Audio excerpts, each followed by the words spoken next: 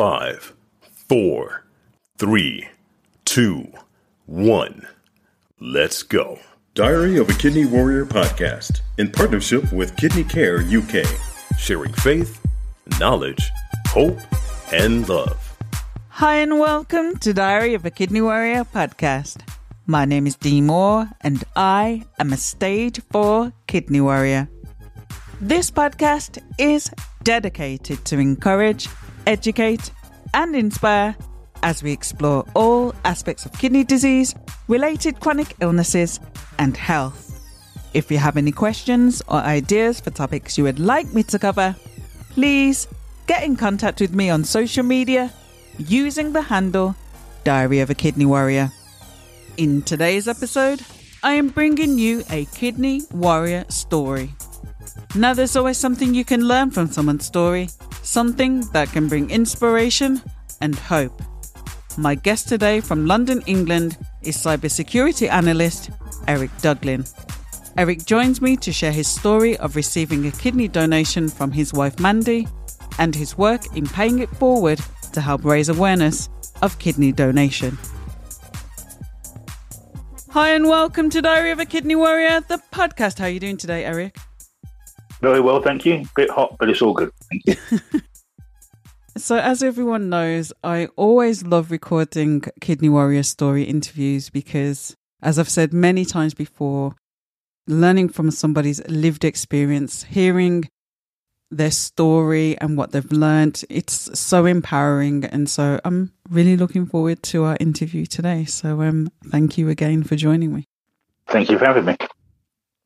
So how did your kidney warrior journey begin and how were you diagnosed? It began in 2005.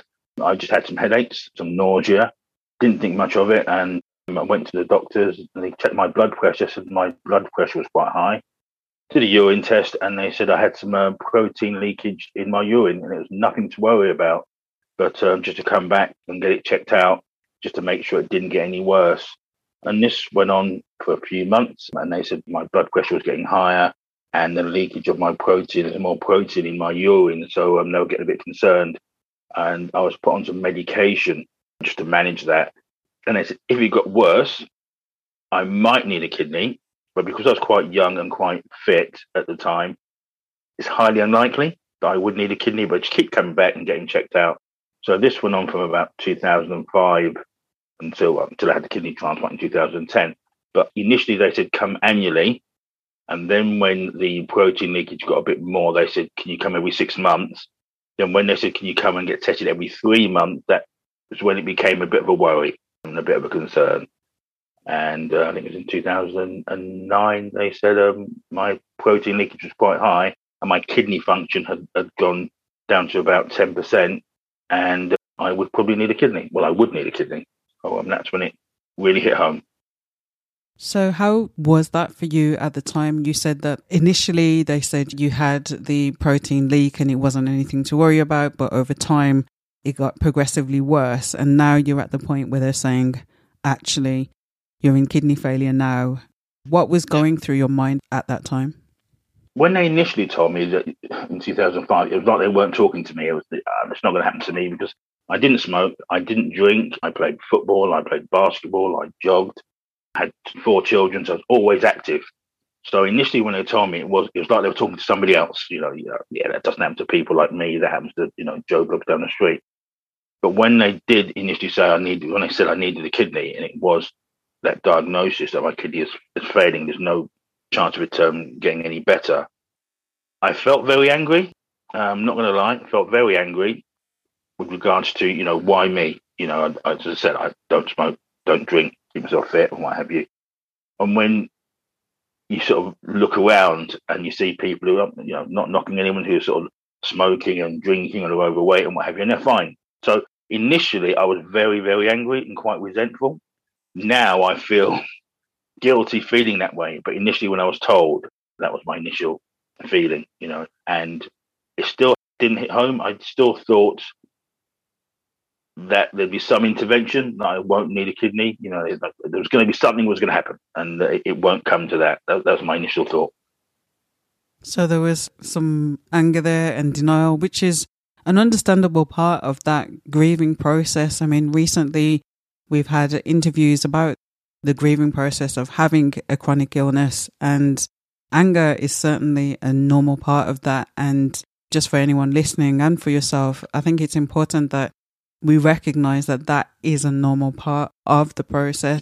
And it's a very difficult thing to get a diagnosis of having a chronic illness. And so we need to normalize the fact that we have these reactions, because it's a life-changing thing. And from the point of diagnosis, your life is different. So I really think we need to normalize the fact that we were angry or we had difficulty in the beginning. And like I said, we definitely need to normalize that. So when you understandably felt angry, and it sounds like you were in a bit denial about having that diagnosis, given the fact that you lived such a healthy lifestyle, how did you move on from having those feelings? Was that something that took a short amount of time or a long amount of time, or are you still on that journey? Tell me about that. I'm not on the journey anymore. I was on the journey for a long time because, again, I initially thought, because I knew nothing about this, I thought, I've got to get a kidney. Where am I going to get one from? Who's going to give me a kidney? They said that my children couldn't really donate because the condition I had could be congenital. So if one of my children gave me a kidney, they may need one. And I didn't want to put my children through that anyway. I thought, that they probably would have donated, but I thought, no. So I was angry at that, and I was angry at having to put someone else through it. So the anger did take quite a while. I think it took me till after I had the transplant, because my wife, Mandy, donated, and I didn't want her to donate. When I came home and she said, I told her the diagnosis, and she said, I'll donate to you. And I said, no, because they said what the organ donor would have to go through, the invasive testing and what have you. And I didn't want her to donate. So I was still consumed with anger, even though I was in a better position than most people by having a donor, having someone who wanted to donate. A lot of people haven't got that, haven't been as lucky as me, or as fortunate as me. But I was still angry that someone else would have to go through the pain to help me. So rewinding slightly, when you said that the doctor said the condition you had might be congenital, what condition were you diagnosed with? Sclerosis of the kidney, just congenital heart disease. Apparently my kidney was furring up and it wasn't retaining, all the protein was going out as opposed to clearing all the toxins out. All the protein was going out, which subsequently was making me a lot weaker and fatigued and memory loss. And a lot of the toxins were staying in my body as opposed to being flushed out. It's amazing after a little while how much you learn about your body when something like this happens. You don't know anything about it. We just plod along quite happily.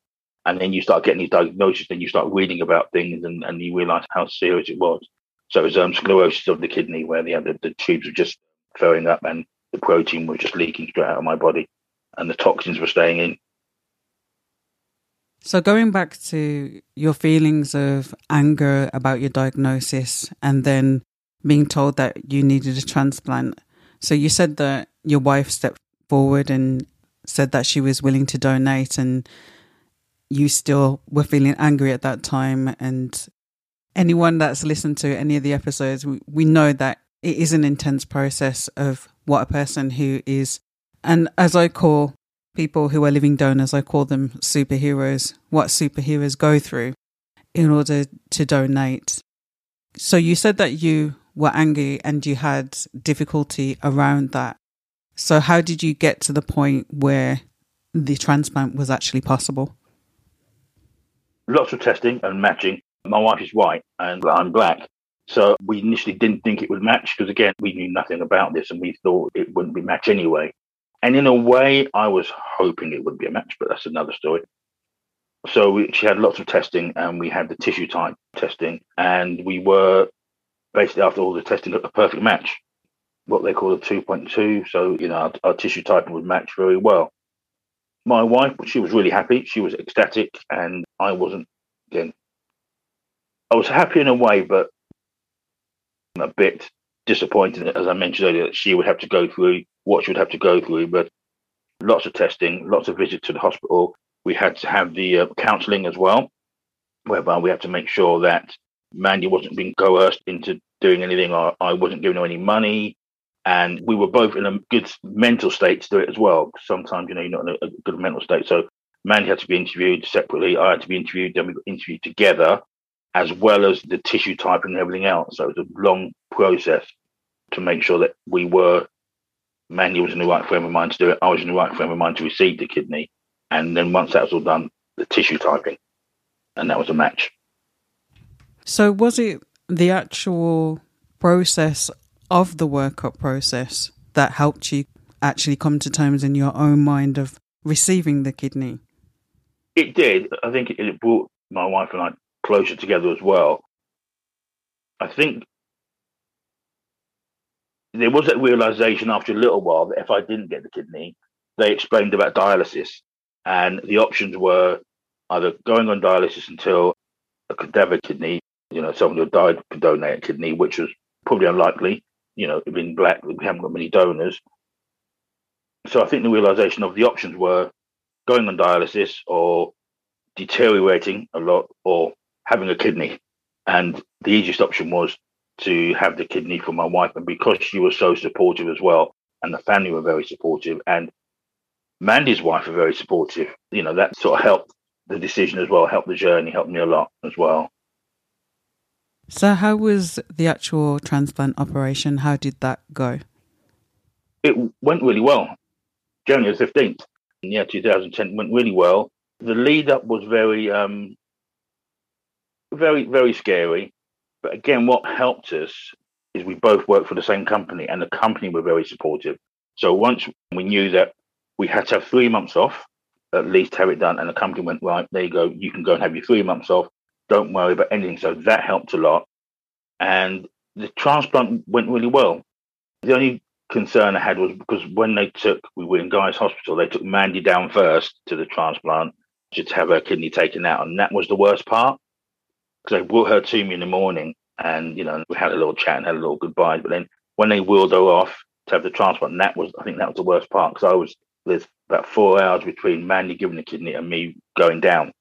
So I had 4 hours to think. I'm thinking, I hope nothing goes wrong. I hope she's okay. And that was the hardest part.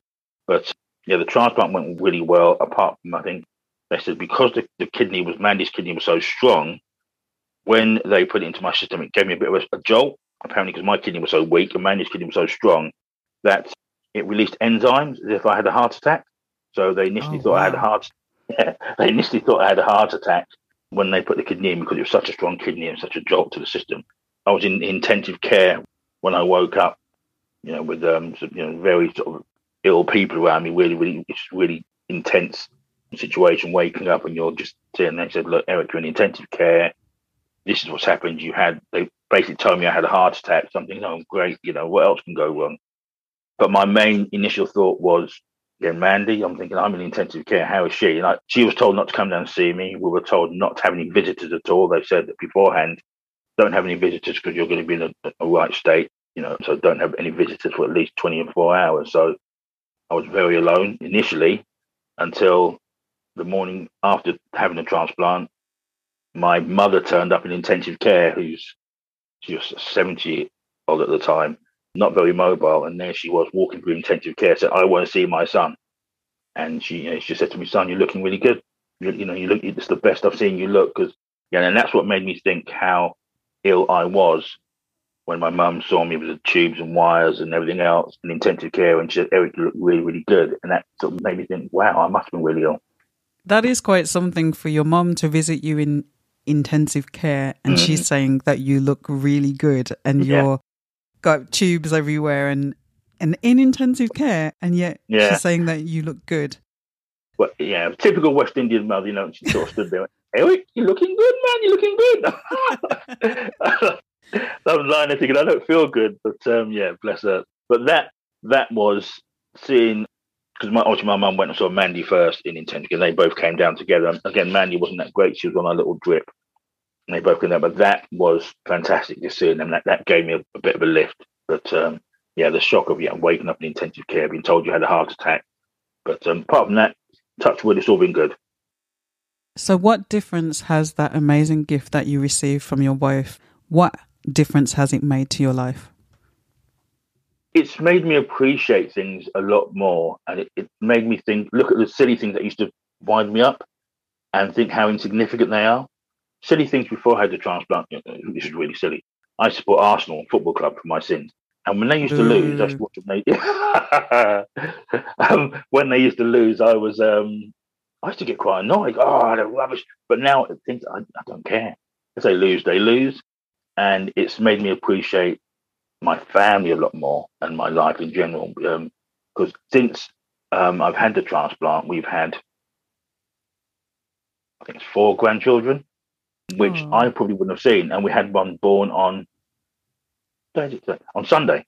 Oh, congratulations. Thank you. My 7th grandchild was born on Sunday. Oh. So things like that, it really puts things into perspective, how grateful I am to be around, and my kids can go, "Hi, your granddad," and share birthdays with them. And back in April, I walked my daughter down the aisle. I probably wouldn't have done that without the kidney transplant. So it really puts things into perspective how fortunate I am and how grateful I am to Mandy for giving me the kidney.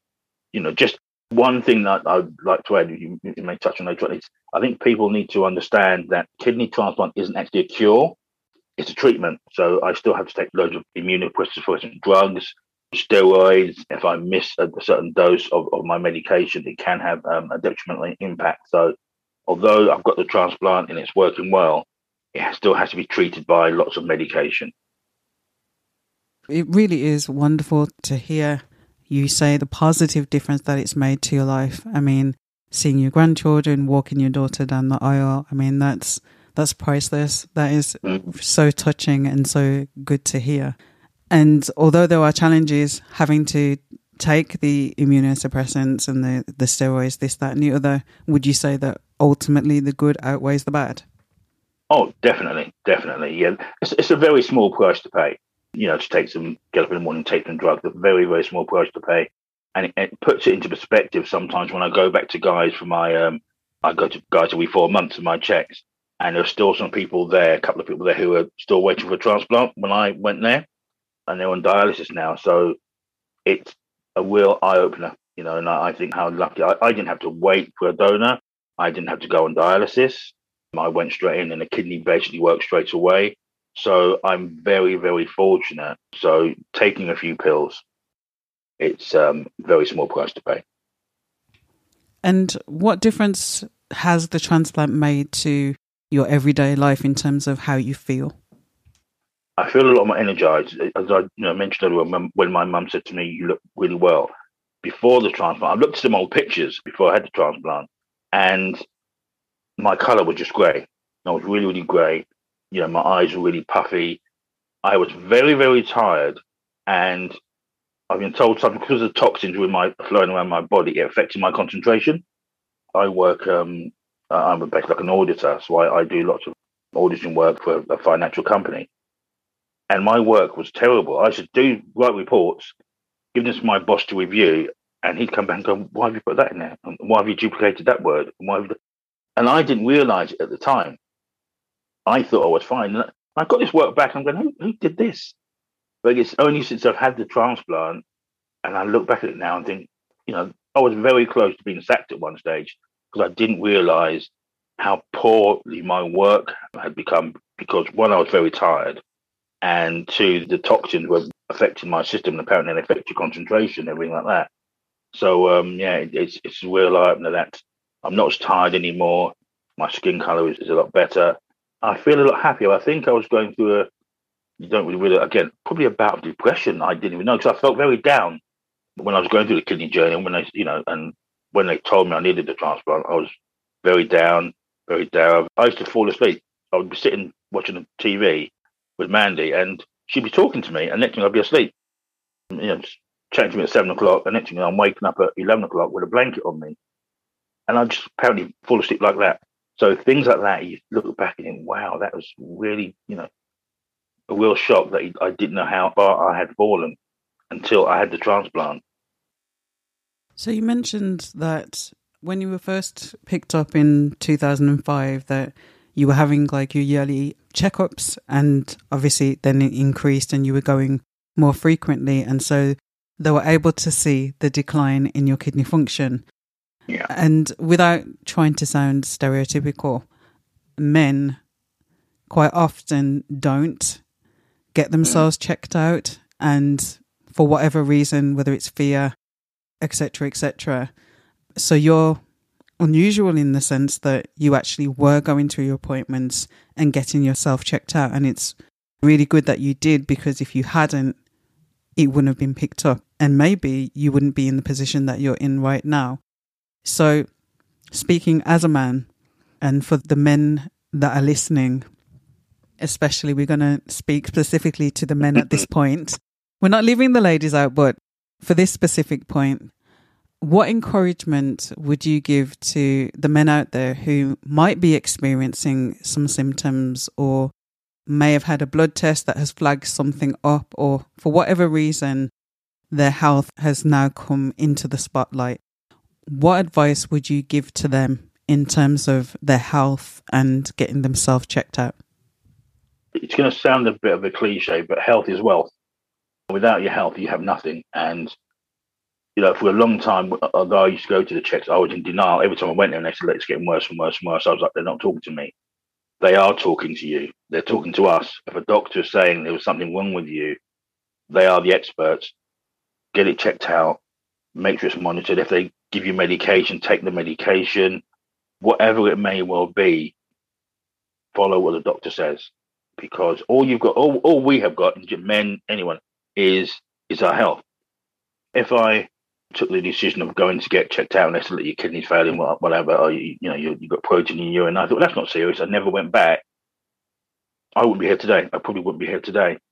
And the ironic thing is, when I first went to get the checkups, I lived in Sussex, and then I moved up to London, and I didn't tell my doctors, and I had to go. I think I went with something totally different than one of the doctors up here, and they found me, and they said, we've been looking for you for about a year because your kidney's failing.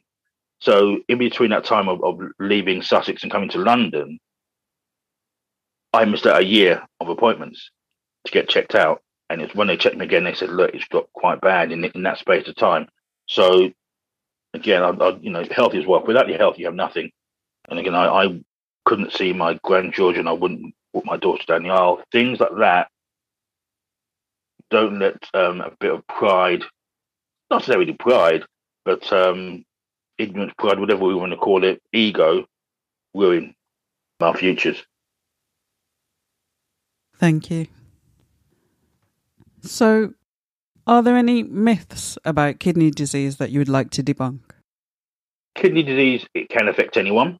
It doesn't matter how your age, your ethnicity, your health status, if you're a sportsman, what have you, it can affect anyone.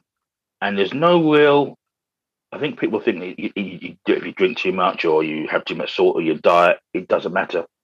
Some of the most famous sports people in the world have had kidney disease, and your body will just attack itself. I asked the question repeatedly to consultants, why me?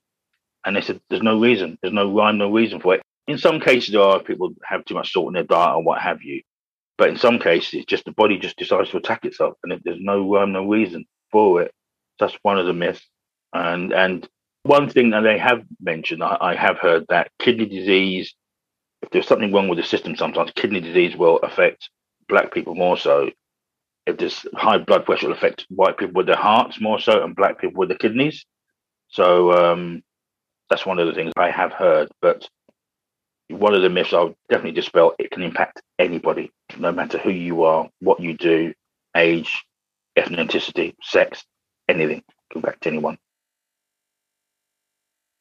And what advice would you give to somebody who has been recently diagnosed with kidney disease? The advice I'd give is it's not the end. There's lots of various researches going on all around the world, but it's not the end. If you have to go to dialysis will help. It will help. I didn't fortunately go through that, but dialysis will help you. And it can be a long journey. It can take years and years and years to get to that point. But discuss it with your family. Once people are diagnosed, talk to your family. don't sort of shelter yourself and not speak. Because once you speak to your family and open up to them, they can be supportive. And some people may even say, look, if it does get to that point that you need a kidney transplant, I'm there. So you can plan ahead of time. It may not come to that, but I think it's really good to talk about it. It's the best advice you give. Talk to your family, talk to your friend, so it's out in the open. So if something does happen, you've got a bit of a safety net. As I said, I was very, very fortunate, but I didn't tell my wife about my diagnosis until they said, you need a kidney. Every time I went to the doctors and they said, how are you? Yeah, I'm fine, cool. Until they said, bang, you're there. So if I had spoken to her a lot earlier, we could have both been on the journey together. So I think it's very important to share. Thank you. What advice would you give to the family and friends of somebody living with kidney disease? Again, listen to them and also possibly get yourself checked out. I'm not saying that people will be impacted, but just go and get a blood test or get a urine test just to be on the safe side. It doesn't hurt at all. And I would say research as well. Just, if someone says to you, look, I've got kidney disease, may well be in the very early stages, just, again, have a read up about it and understand it, what it can do and how it can impact people. Because I knew nothing about kidney disease until, it happened to me. And again, I didn't talk to my family that much. So again, when I said I had to have a kidney, they were shocked and they were panicked. Again, just once someone tells you, research yourself, find out about it yourself, so you've got a better understanding of what will come further down the line. Thank you. So I know that you've paid it forward in terms of kidney health advocacy. So tell me about the work that you're doing. I've got a blog, I write a blog, and I share some of my stories on there. I'm quite active on some of the social media sites as well, whereby, I share stories, and I work with various charities, sharing my stories and doing presentations and guest speaking and public speaking for lots of charities, sharing my story. And I'm a member of a group called Gift of Living Donation, where that's a Black advocacy group, and they're trying to raise awareness for Black donors because our numbers are very low. People from the Black community donate are very low, but Black people requiring kidneys are one of the highest in the UK. So we've got a big disparity. So I'm a member of Gift of Living Donation group. I'm what we call a peer-to-peer educator. So if someone is going to have a kidney, I speak to them, or if someone wants to donate a kidney, I speak and I share my story as well. That's really amazing. I always say when something bad happens that something good must come out of it. And it's really heartwarming to see that you are paying it forward and helping others. And Gold, we're very familiar with Gold on the podcast. We've interviewed Della from Gold, and we've interviewed Richie as well, who works with Gold. Yeah, and, so I'm really glad to hear that you're helping and supporting others. So you touched on an issue that has come up many times in terms of Black donors coming forward because, as you said, there is a disparity between the numbers of kidneys needed to the kidneys that are available. And as we know, it's easier, not impossible, because you can donate to someone from a different ethnicity, and your story proves that to be so. But it's easier to tissue match to somebody who is from the same ethnicity. So my next question really is, what advice or what encouragement would you give to somebody from the Black community in terms of raising the number of donors coming forward from the Black community, whether that's living donation or deceased donation?